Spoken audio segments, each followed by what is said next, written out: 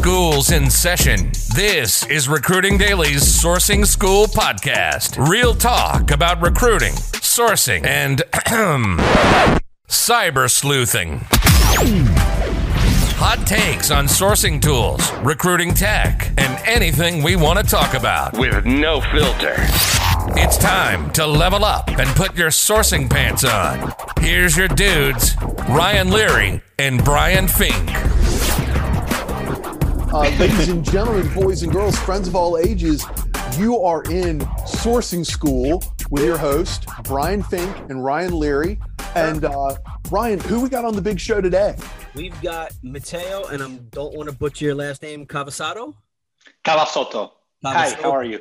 That's my best take on the accent. Matteo is with Emmy Labs, which is an up-and-coming company that, I think they've got some really good things to share. And so I asked Matteo to come on, Fink, because he's doing a lot of good things. The company's doing a lot of good things in automation and chatting and things like this. And I wanted him to explain kind of what they're doing. But even more, I know you've got a ton of thoughts on the good and the bad in that space. And so I think it's a good conversation for everybody. Look, I look at Matteo and Matteo real quick. I didn't say this in like the warm up and whatever. I look at you as a superhero. Okay.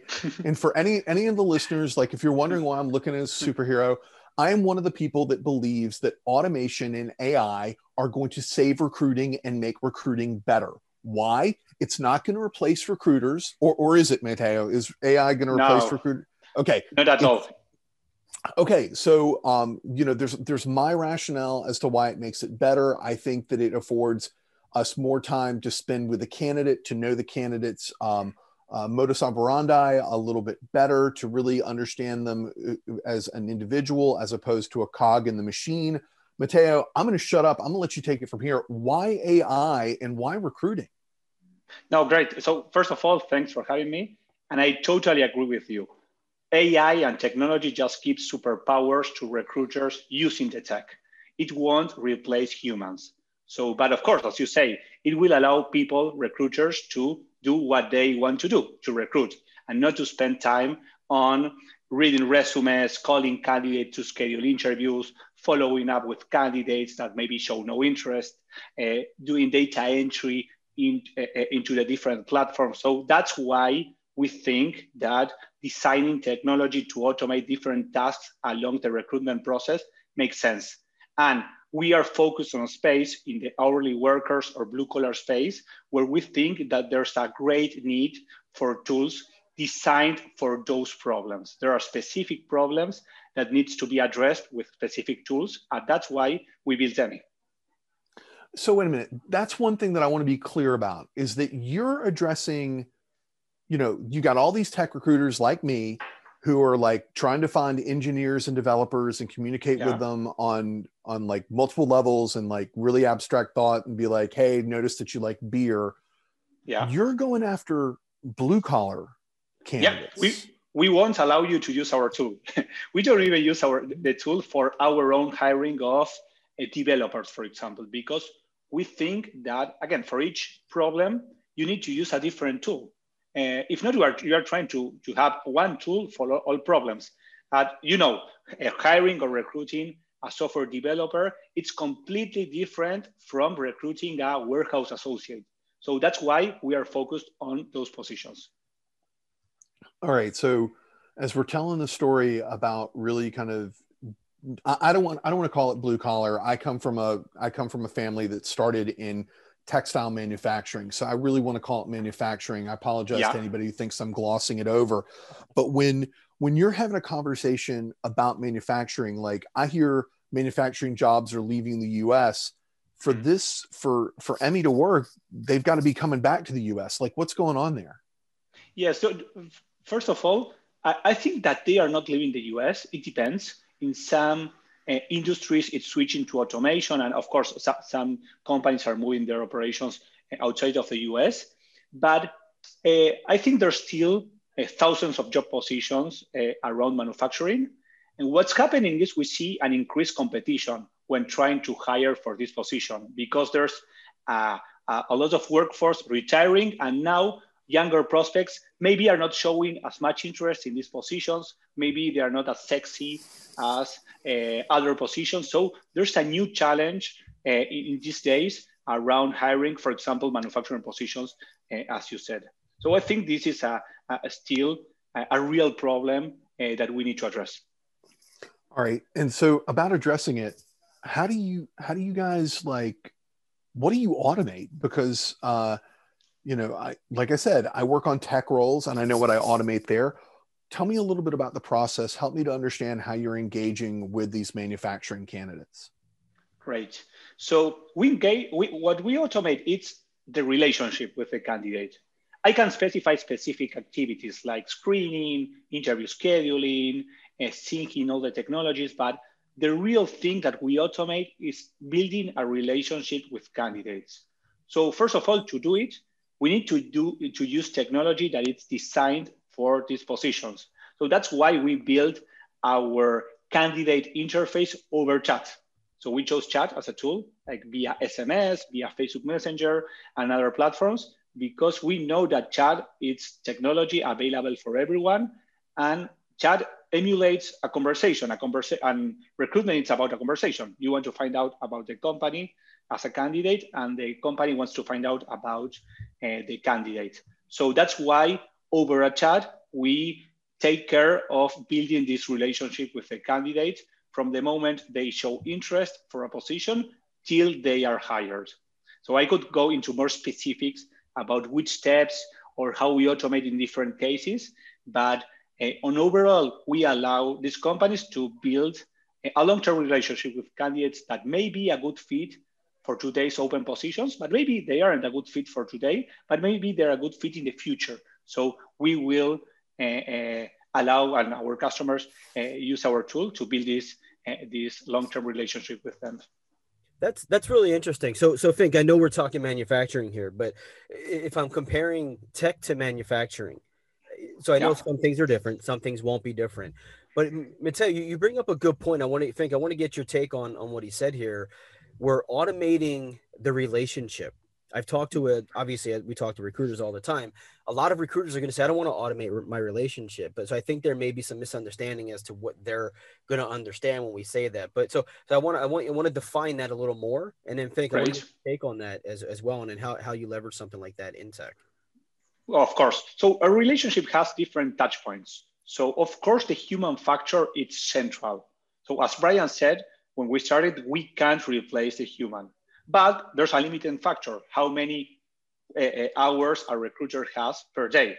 So there are a lot of candidates, and you can't interact with all candidates immediately as fast as they show interest. So there's one specific touch point that we automate. It's immediate contact and a relationship with building with a candidate as soon as they show interest. That this is a super important factor for hourly workers. So as fast as possible, you need to contact these candidates. And then we, from the moment they show interest, we automate all these tedious tasks like the back and forth on when a candidate can attend to an on-site meeting or to a phone interview. We follow up with candidates, for example, after we schedule an interview to allow to answer questions about the on-site interview, to send them directions on where the interview will be held. So we take care of all that back and forth in name of the recruiter, so that we can allow the recruiter to have more time to meet with more real candidates and to do what they love, that it's recruiting, not following up on emails or filling up a form. Exactly. Right. Exactly. So I want to piggyback on that. Is Mateo, I was just thinking about 7 years ago, I used to have to coordinate all of my interviews with candidates from the initial phone screen that I had with them to their first phone screen with the client to their on-site with the client, all those different activities. And Ryan, I come back to what you just said. You know me, the thing that I hate to do the most is to build calendar invitations. I think of doing that just like 2 years ago, not even. Well, yeah. Well, I mean, so the fact of the matter is that, a lot of those steps have been automated for me, or I use different tools to, to increase personalization in the email. When I reach out to a candidate, I'm using shortcut keys on my iPhone. And Mateo, you talked about being mobile. I'm a mobile first recruiter. So like I type in QZW and that says, hey, it's Brian. I'm a tech recruiter. And those quick parts, and I'm able to text that much faster. And because I have slimmed out or I've reduced the amount of time that I spend on scheduling with a candidate and going back and forth with a candidate about the calendar, I'm actually able to spend more time getting that candidate what it is that they need, that critical information for them to have an edge up on the competition, whether that's being work that I do as an internal recruiter today or as an external recruiter when I was with agencies several years ago. Yeah, exactly. That's the kind of tech that we want to enable, but for different hiring positions. So you can't use the same tools that you use to schedule a phone interview or a Zoom interview with a software engineer for other types of positions. So that's why we think that there's a huge opportunity in this segment. For example, the ATS, it's a great tool, but if you have a long form where the candidate needs to fill in their information, or maybe you are showing them a button so that they can apply with LinkedIn, maybe that's not appealing to a warehouse associate. Maybe they don't have a LinkedIn. So you need to use tools that speak to them so that you can attract them, so that they don't leave your hiring process, your application process. So exactly what you're saying, like we need to build specific tools to enhance and to allow these recruiters to do what they love. Yeah, I mean, it's Mateo, like I think it's ridiculous when recruiters are, scared of automation. I go back, okay, so now I've dated myself 7 years. I'm going to go back to the beginning, like 15 years ago, when I used to have Career Builder alerts bring me candidates that had updated their profile overnight, right? Yeah. Like what for things like that. I still love Career Builder, right? Yeah. I still wear that green shirt all the time, Ryan. So as you say that, and I'll have to take a screenshot and send it to you guys. I literally have Google alerts still coming to me from 2007, 8, and 9 when I had them set up for farmer recruiting and med recruiting. I'll send. They're literally sitting in my updates box right now. I'll take. Yeah. So it just goes to show, like, recruiters, when they're afraid of something, they're condescending and they make fun of it. But then like it still finds its way into making them better recruiters, right? Like, and making it more competitive. Mateo, as we've had this conversation today, like I've thoroughly enjoyed it. I'm really excited about what you're doing to enable the future of manufacturing, not just domestically but internationally as well. What do you think recruiters need to know about your product and how it really is helping in the manufacturing arena? Great. I think something that they need to know I think that automation now it's a thing, that there are lots of tools.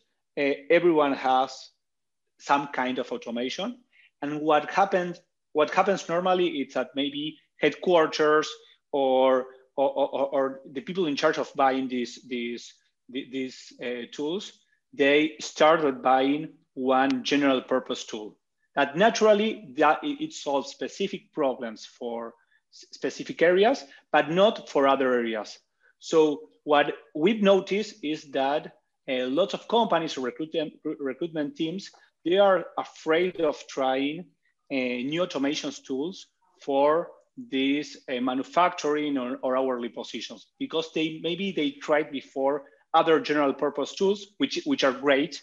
We even use it for our maybe white collar positions or high tech positions, but they feel that there's no tech designed to deal with candidates that are still applying offline via newspapers, or candidates that are applying via referrals, or candidates that are just applying via mobile phones, maybe because they don't, via flip phones, maybe because they don't have access to broadband internet.